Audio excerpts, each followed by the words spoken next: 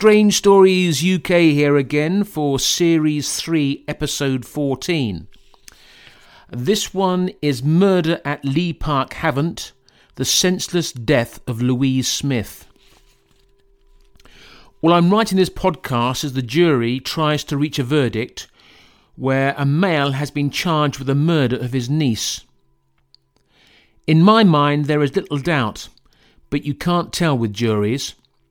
I did a recent podcast about a policeman killing his long-term lover. I thought that was a definite murder, but the jury decided it was manslaughter.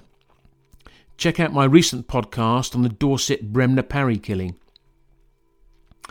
Well, this is a horrifying case, the Leigh Park Havant murder, a case of domestic violence during COVID-19 lockdown, where a dysfunctional married couple and a fragile 16-year-old girl suffering anxiety are all living in a one-bedroom flat in Havant.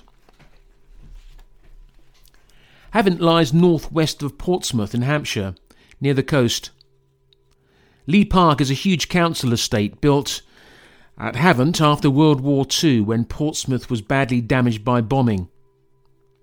The first residents moved in during 1949. The first shopping centre was opened in 1952. It must have been a pleasant place to live when first constructed. Plenty of green spaces, and the coast and the countryside nearby.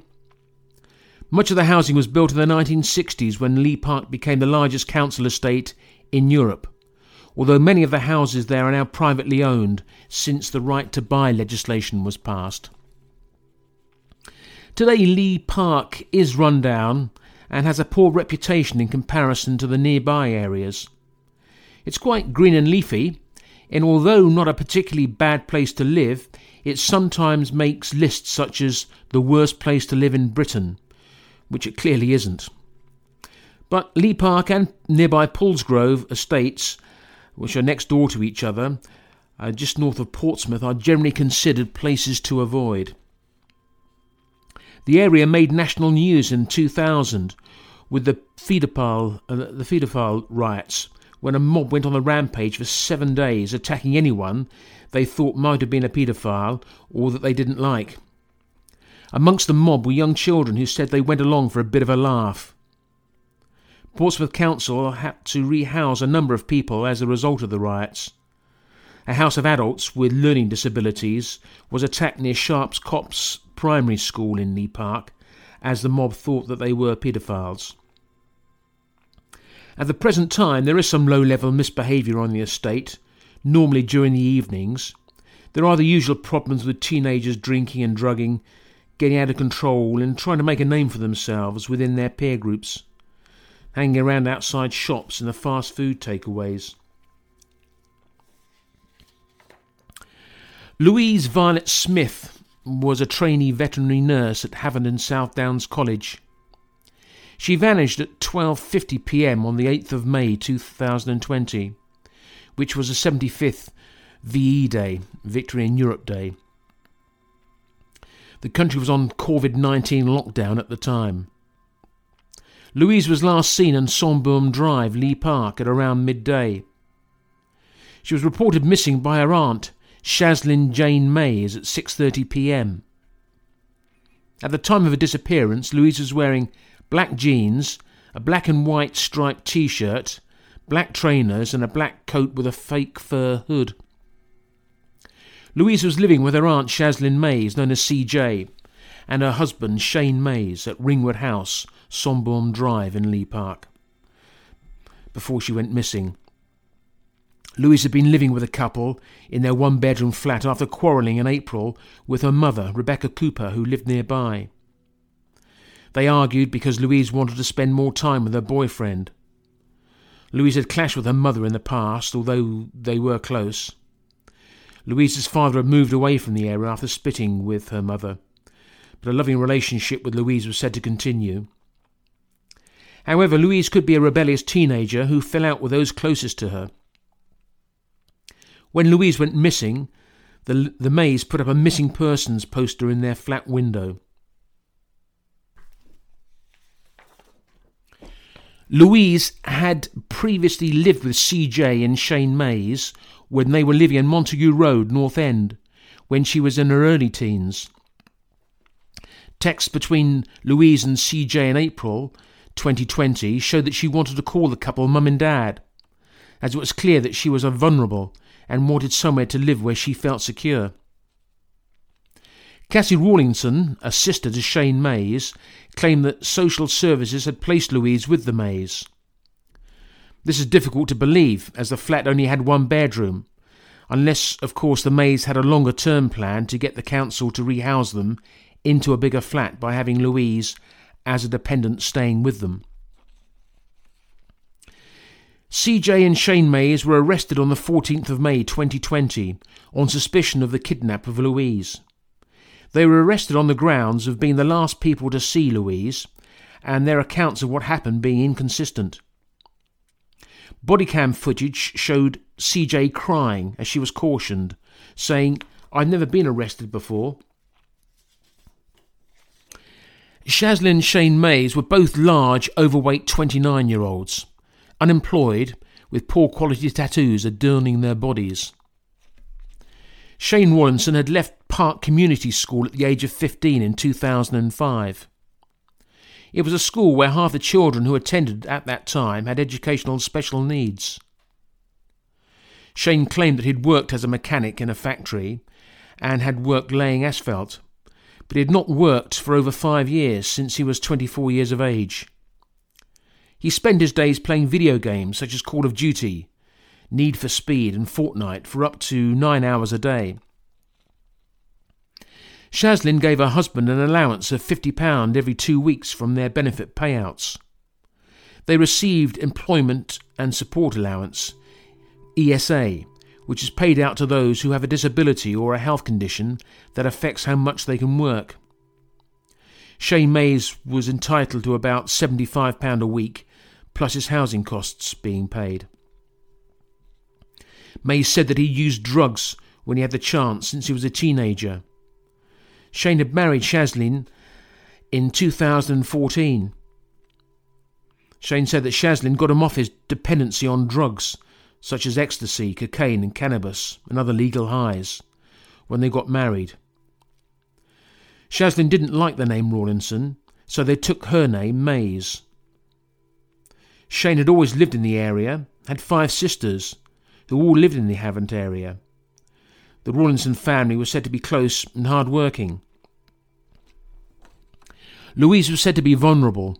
She suffered from anxiety and took antidepressants. Her friends said that she was easily led and impressionable.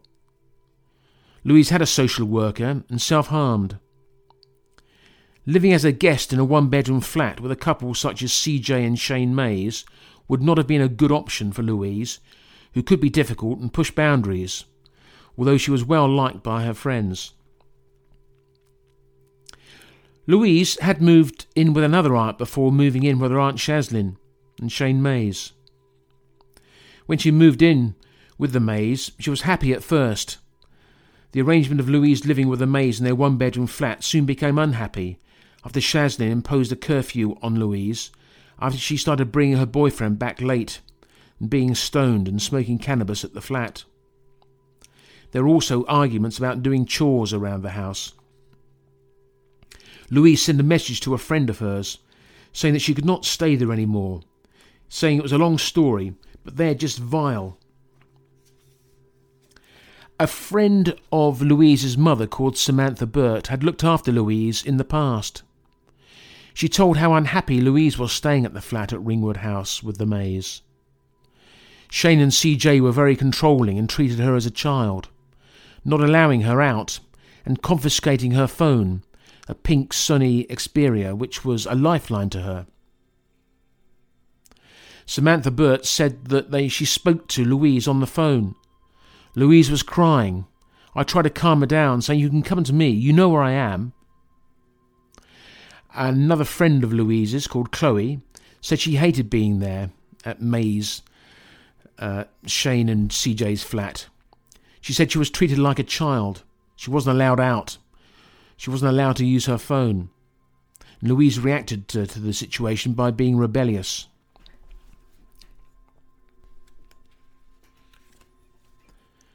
On the day before she disappeared, Louise had argued with Shaslin and Shane Mays, but returned to the flat after appearing to have made up with them. On the evening of the 7th of May, she got drunk and contacted an online mental health helpline, where she said that she'd been suffering from anxiety and depression, and although she seems to make it through the day somehow, she's finding it difficult to cope. She also said that she could not wait for lockdown to be over so she could get some help for her mental health. Louise also told her boyfriend that Shane Mays had been flirting with her. There were allegations of invading personal space and inappropriate touching. Louise had told one of her best friends that she was desperate to see them, and she had something to tell them, but she could not say what it was online. The friend said that Louise was sounding very anxious and wanted to move out of her aunt's house and asked if she could stay with her, but her mother had refused because of lockdown. The friend said that Louise was desperate. After Louise was reported missing, Detective Constable Peter Banbury from Hampshire Police visited Shaslin and Shane Mays. They told him that Louise had been in good spirits on the day she went missing. DC Banbury noticed that CJ, the aunt, was dominant in conversation, and Shane Mays hardly said a word, although he did tell the policeman that if Louise returned, he would lock her in the flat. DC Banbury found it a very strange thing to say. The police said that it seemed that Shane Mays was very much under the thumb of CJ Mays, and she was in control of their relationship. On Thursday the 21st of May, 2020, a body was found in Havant Thicket, woodland close to Lee Park.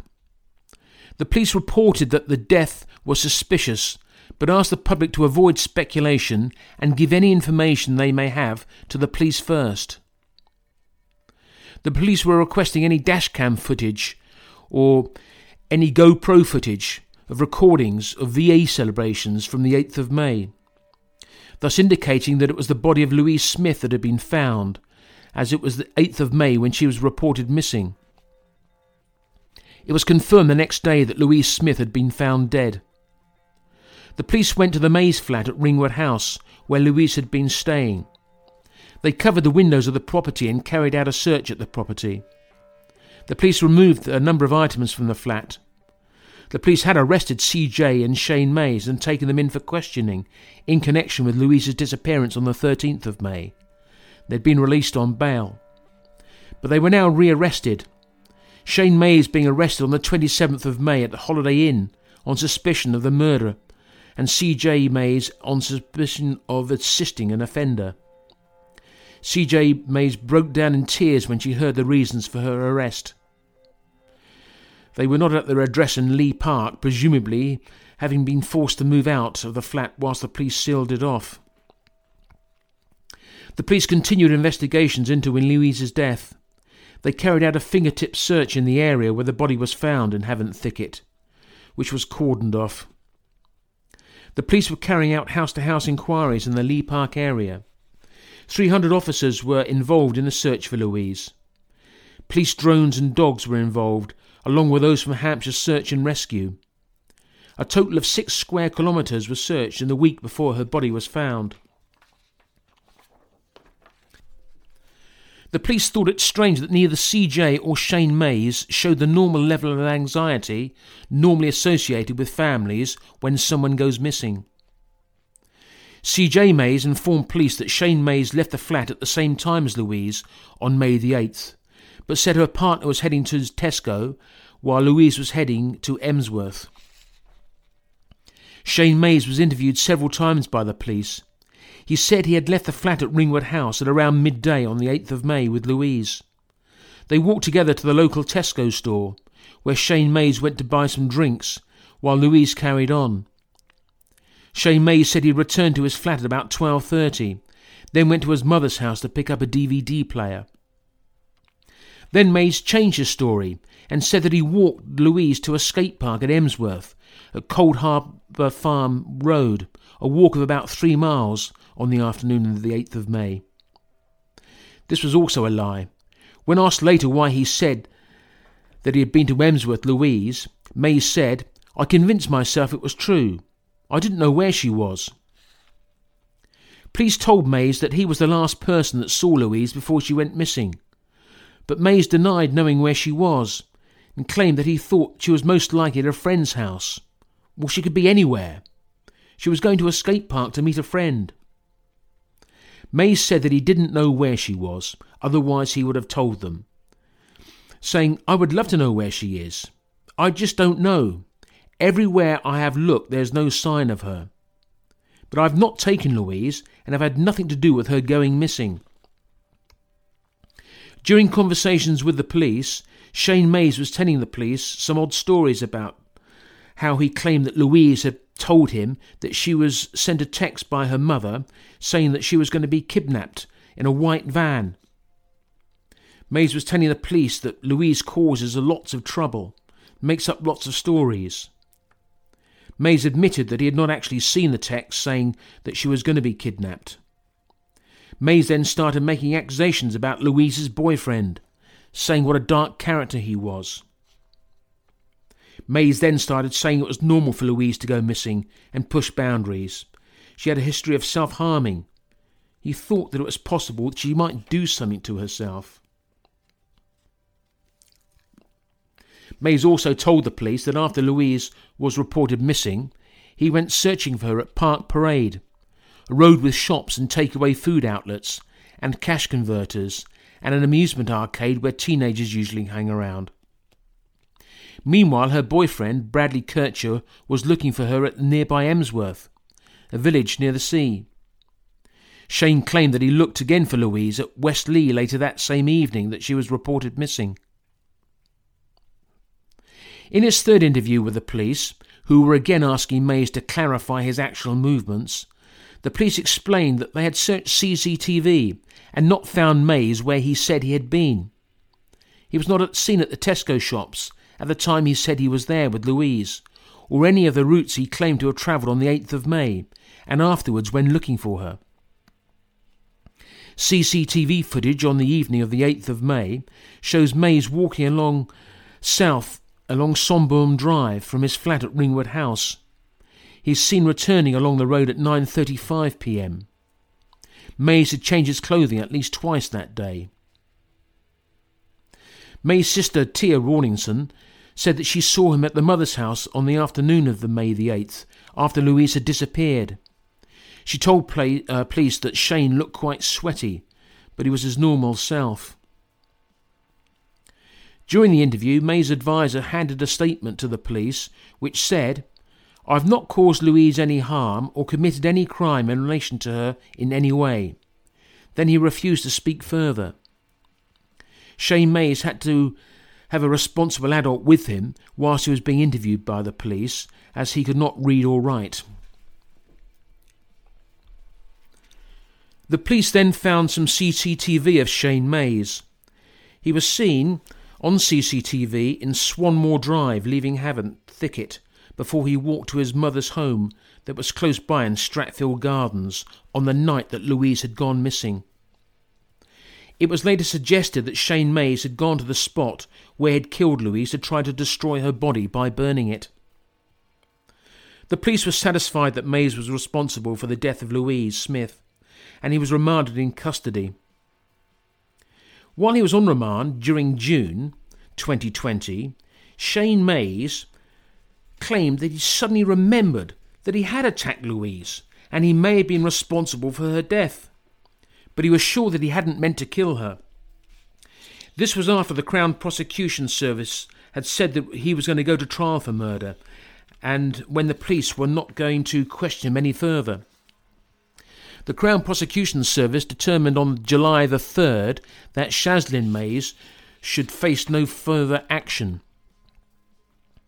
Haven't remembered Louise for the funeral during July 2020.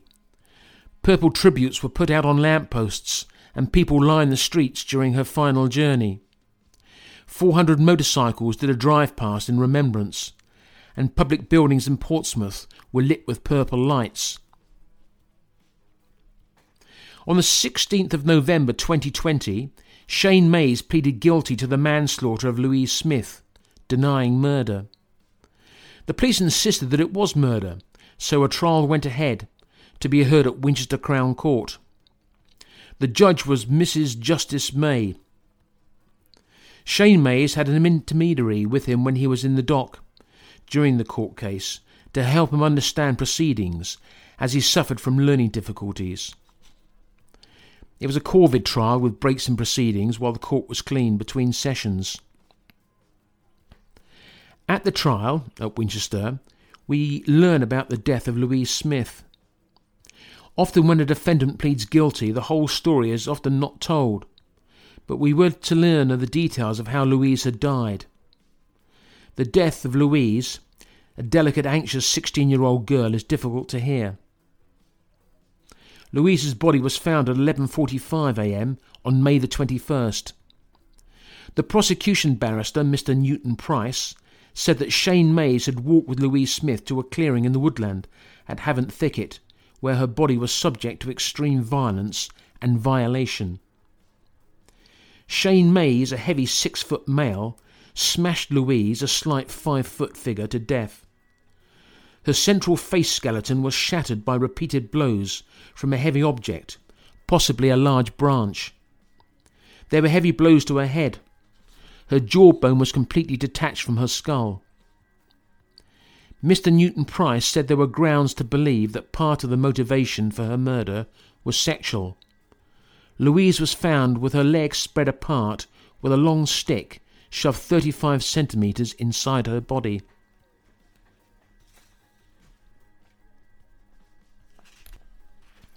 Mr. Newton Price said that this was done whilst Louise was still alive, and one hopes that this was not the case.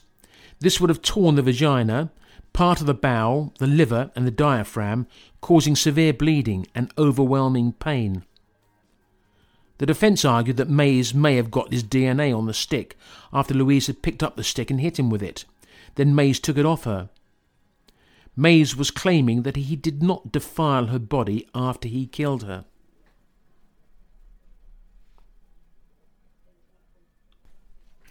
Newton Price continued that the pathologist Dr. Basil Purdew was unable to determine which of her injuries caused her death, because Mays had burnt the body. What can be concluded is that Louise Smith suffered a violent death, and her body had been burnt in an attempt to destroy it. Mays had thrown away her phone and phone case, which was later found by police about 200 metres away along a track out of the woodlands. Fingerprints found on the phone matched those of Shane Mays. When Mays was questioned by the police, he knew that he'd killed Louise, and he knew where the body was, but he did not want to admit it, and so he told a series of lies which were intended to deflect blame. Mr. Newton Price thought that Mays had returned to the scene of the crime in order to burn the body.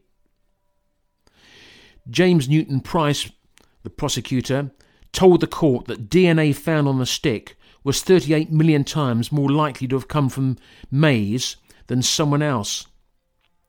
He added that Louise's blood was also found on Mays' trainers.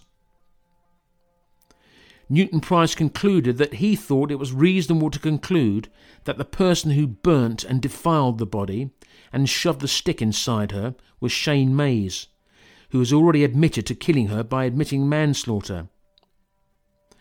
Newton Price said that Shane Mays had lured her or persuaded her to a remote location where he attacked her with breathtaking brutality. There was evidence that Louise was unhappy in the care of Shane Mays, who was clearly a thug bully, and Louise had resorted to drinking heavily the night before she disappeared, probably as a coping mechanism, but also because Shane Mays had been encouraging her to get drunk. Mays admitted to manslaughter, saying that he had an argument with Louise which resulted in him losing his temper and losing control. He repeatedly punched her and now accepts that his death would have caused or contributed to her death. But Mays insists that he did not intend to kill her or cause a really serious injury, and he insists that he did not put the stick inside her and he did not set fire to her. So, to accept Shane Mays' account, the jury are asked to believe that after telling so many lies, Mays eventually admits to walking with Louise to Havant Thicket and having an argument with her and subsequently attacking her. But he's asking us to believe that he did not violate her body. That must have been someone else that chanced upon her.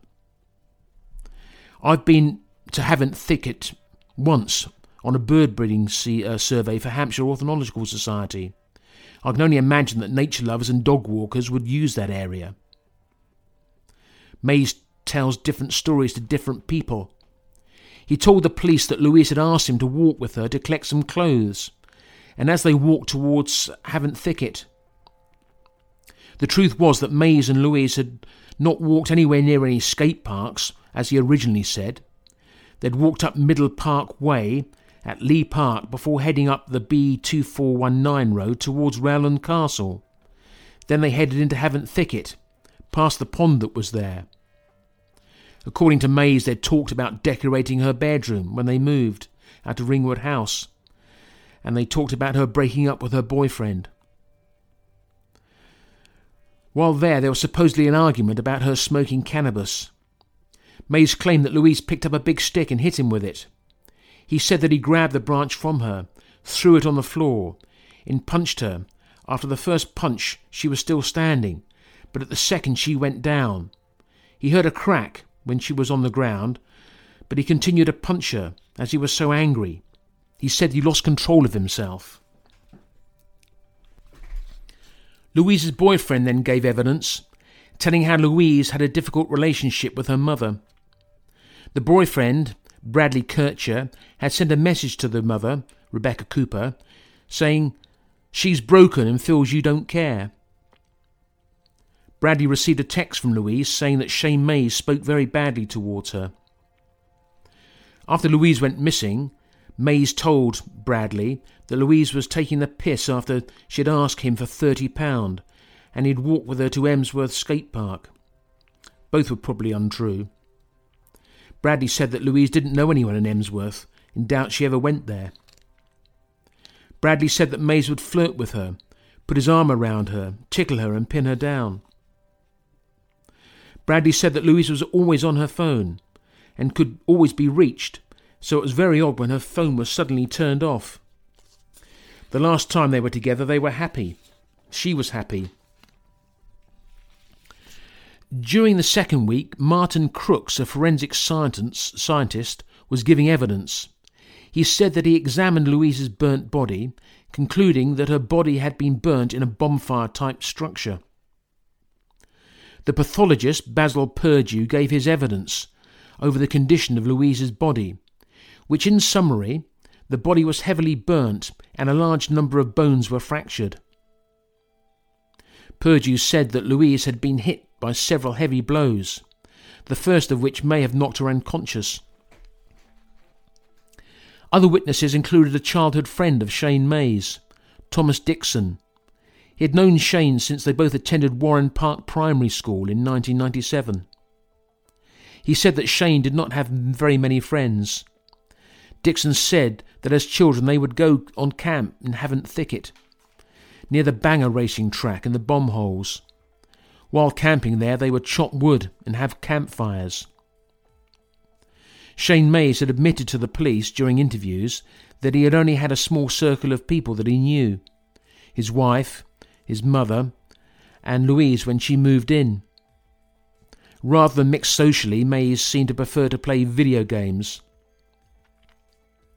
On the third week of the trial, the jury made a site visit to Lee Park and Havant areas, including Havant Thicket and Ringwood House. The jurors were told that they must not discuss the case on the site visit. The judge added, "We're effectively taking the court to the location. You must not talk at the scene. You must simply observe." There were no CCTV cameras on the route believed to have been taken when Mays walked with Louise to Havant Thicket, although phone masks put Louise on that route on the afternoon of the 8th of May, as she walked to her death. The jury were also taken to shops that were visited by Louise and Mays before she was killed, and then after she was killed when Shane Mays went to buy frozen pizzas. The video seems to show May buys 4 frozen pizzas. During the 3rd week, it was announced that Shane Mays had been assessed by a psychologist and found to have an intelligence quota, IQ, of 63, which apparently puts him in the bottom 1% of the population for intelligence ability. Phone messages were then read out in court, sent by Shaslyn Mays to a friend, Jasmine Green, on an earlier date in that spring of 2020, on March the 9th. It was regarding Shane Mays coming back at 4 a.m. in the morning, and Shaslyn telling her friend that he has to get help with his anger management. Agreed facts were then read out in court, including Mays' record for assault and theft. Then messages on Louise's phone were given to the court. Messages sent from Louise's phone on the morning of the 8th of May, suggesting that she had been given permission to smoke cannabis again by Shane and CJ Mays, and she was arranging to meet a friend who had what I needed, which was assumed to be cannabis.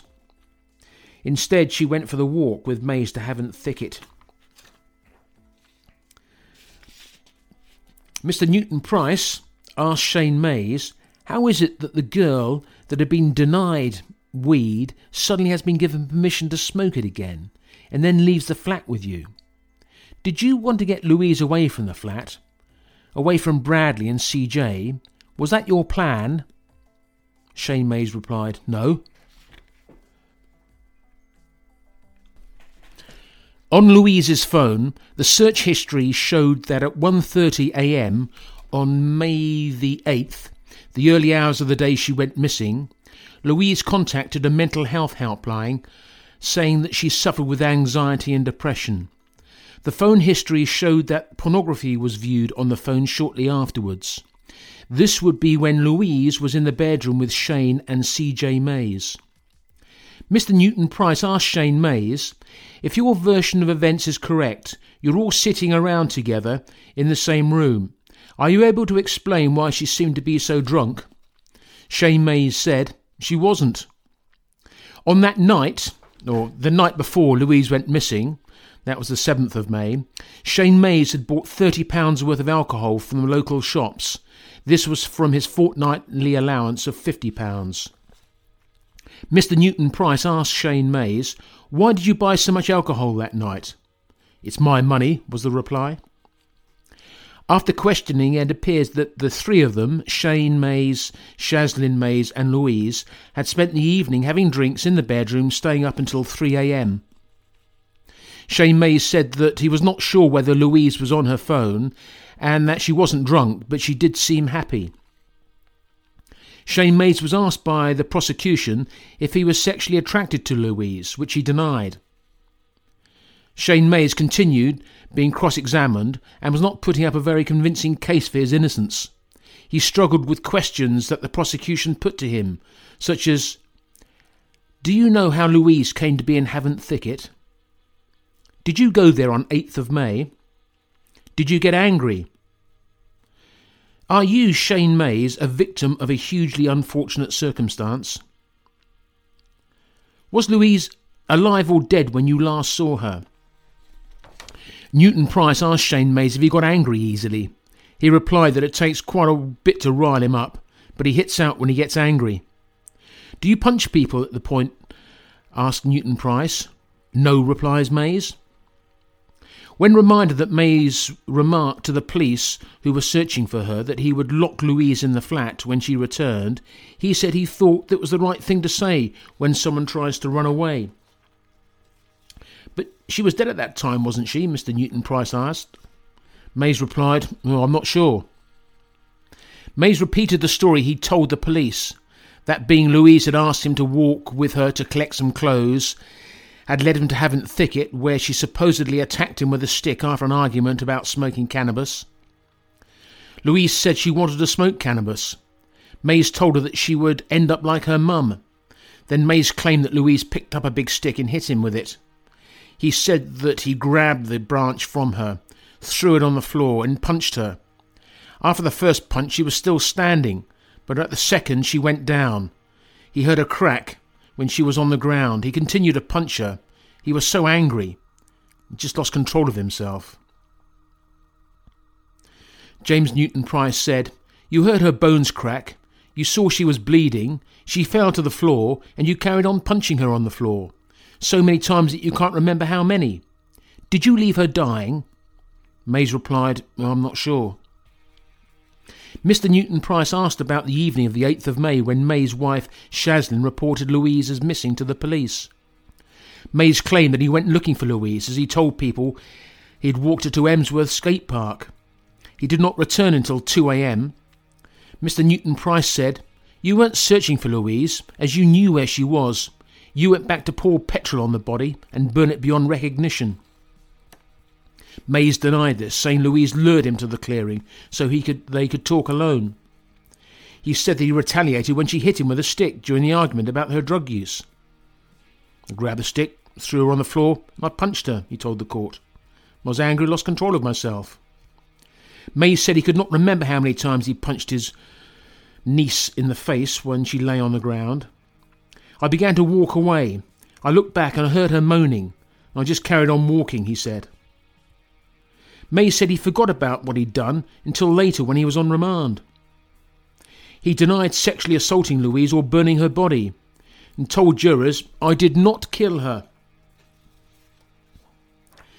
Shane Mays claimed that he had no memory of what happened after his attack on Louise. He had forgotten everything that happened. Mays claimed that he had a problem remembering things. After repeatedly punching Louise in the face, Mays left her in a clearing, saying that he was not in his right mind. Mr. Newton Price asked if Mays accepted what he had done caused Louise's death. Mays replied, "He might have done," but he said that if he did, he hadn't meant to do it, insisting that she was still alive when he walked away from her, as he could hear her moaning.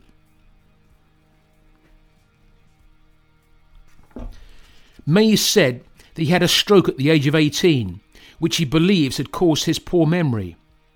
This is not true.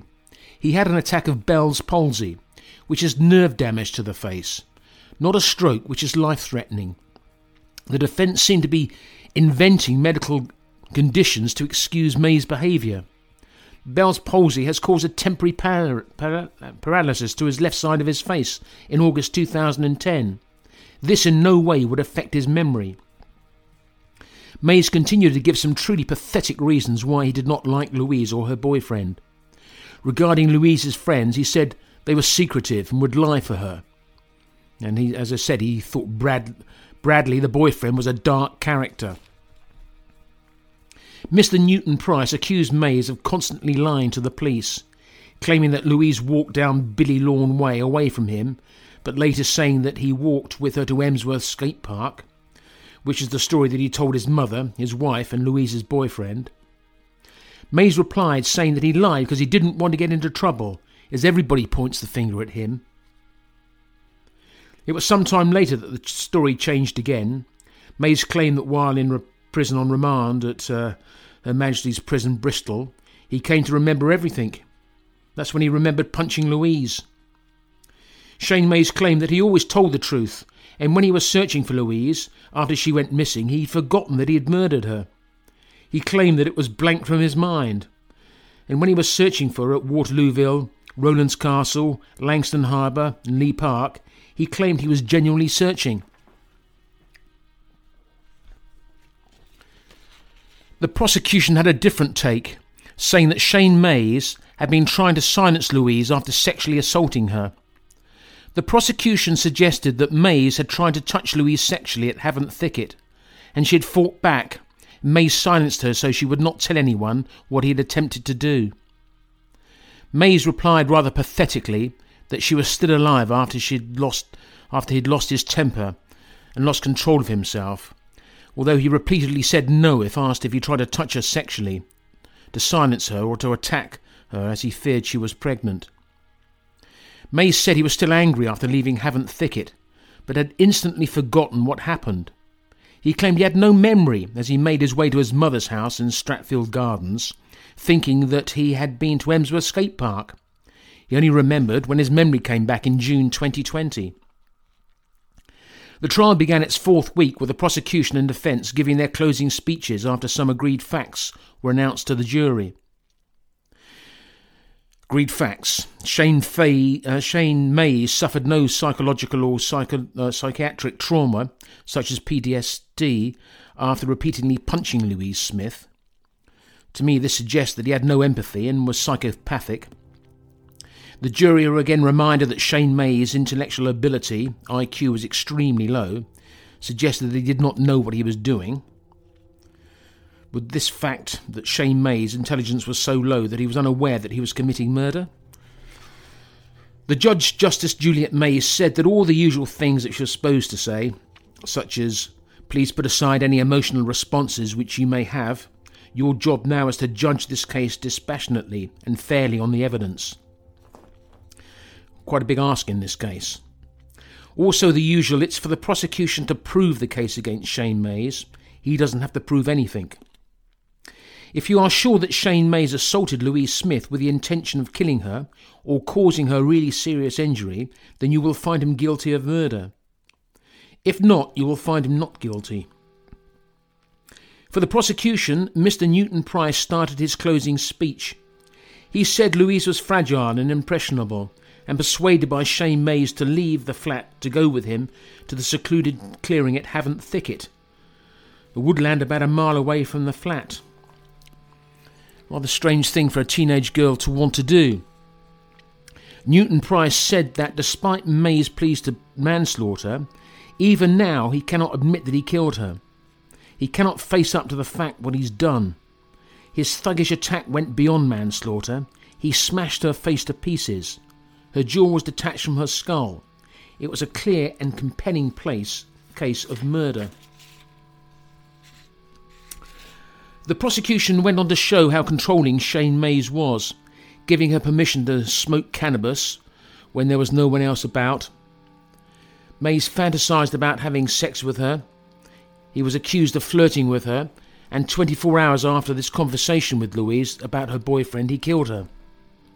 The prosecution argued that being in a rage and being of low IQ does not excuse the crime of murder. Mr. Newton Price reminded the jury of Shane Mays spending over a week of his allowance on alcohol the night before Louise was killed. He suggested that Mays was trying to get a 16-year-old girl drunk in order to shed her inhibitions. Louise woke up the next morning texting her friends about the worst hangover ever. Then she told a friend on Snapchat she was now being allowed to smoke weed. This was shortly before leaving the flat and being killed by Shane Mays.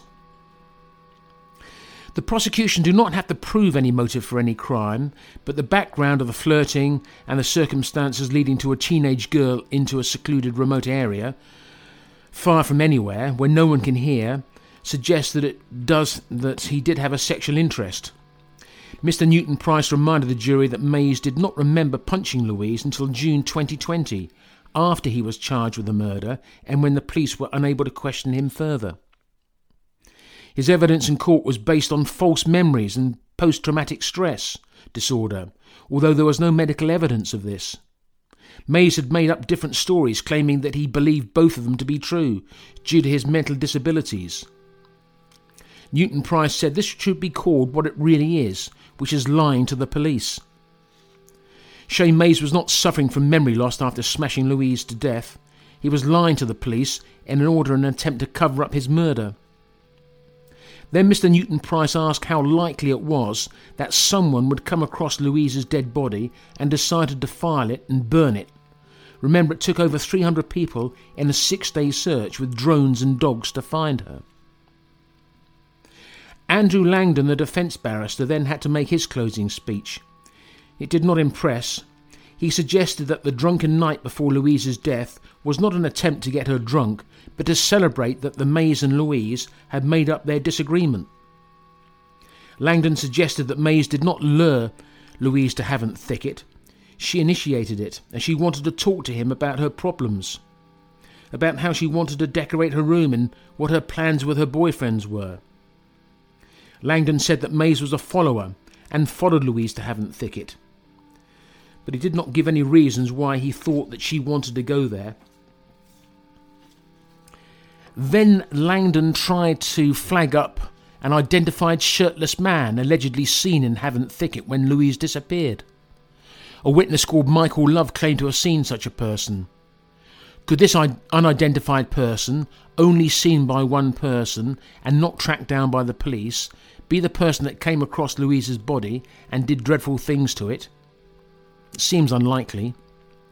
The defence closing speech was very weak, although Mr. Langdon did not have much to work with.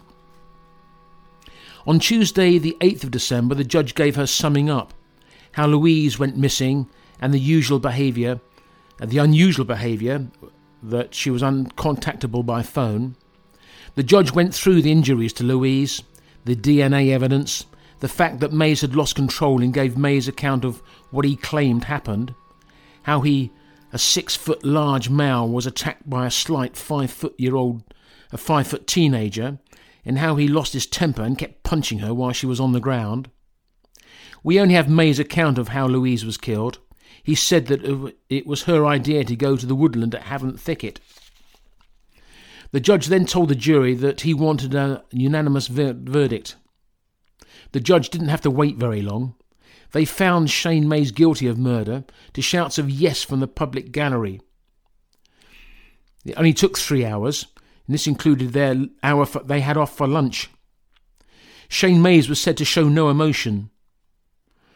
I'll be posting this podcast before Shane Mays is sentenced, but given the nature of his crime, I would guess that the guideline would insist that he serves 30 years as a minimum sentence, meaning that Shane Mays will be 60 years of age before he's available for release.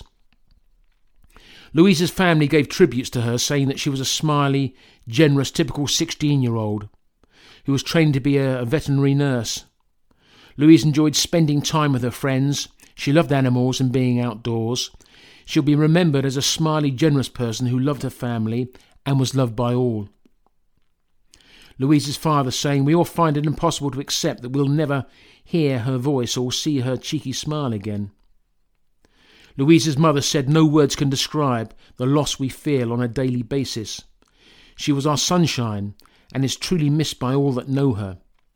The pain inside is unbelievable, just knowing that we will never see her again." It was Louise's misfortune that she had to stay in lockdown with Shane Mays while she was going through a difficult time in her life.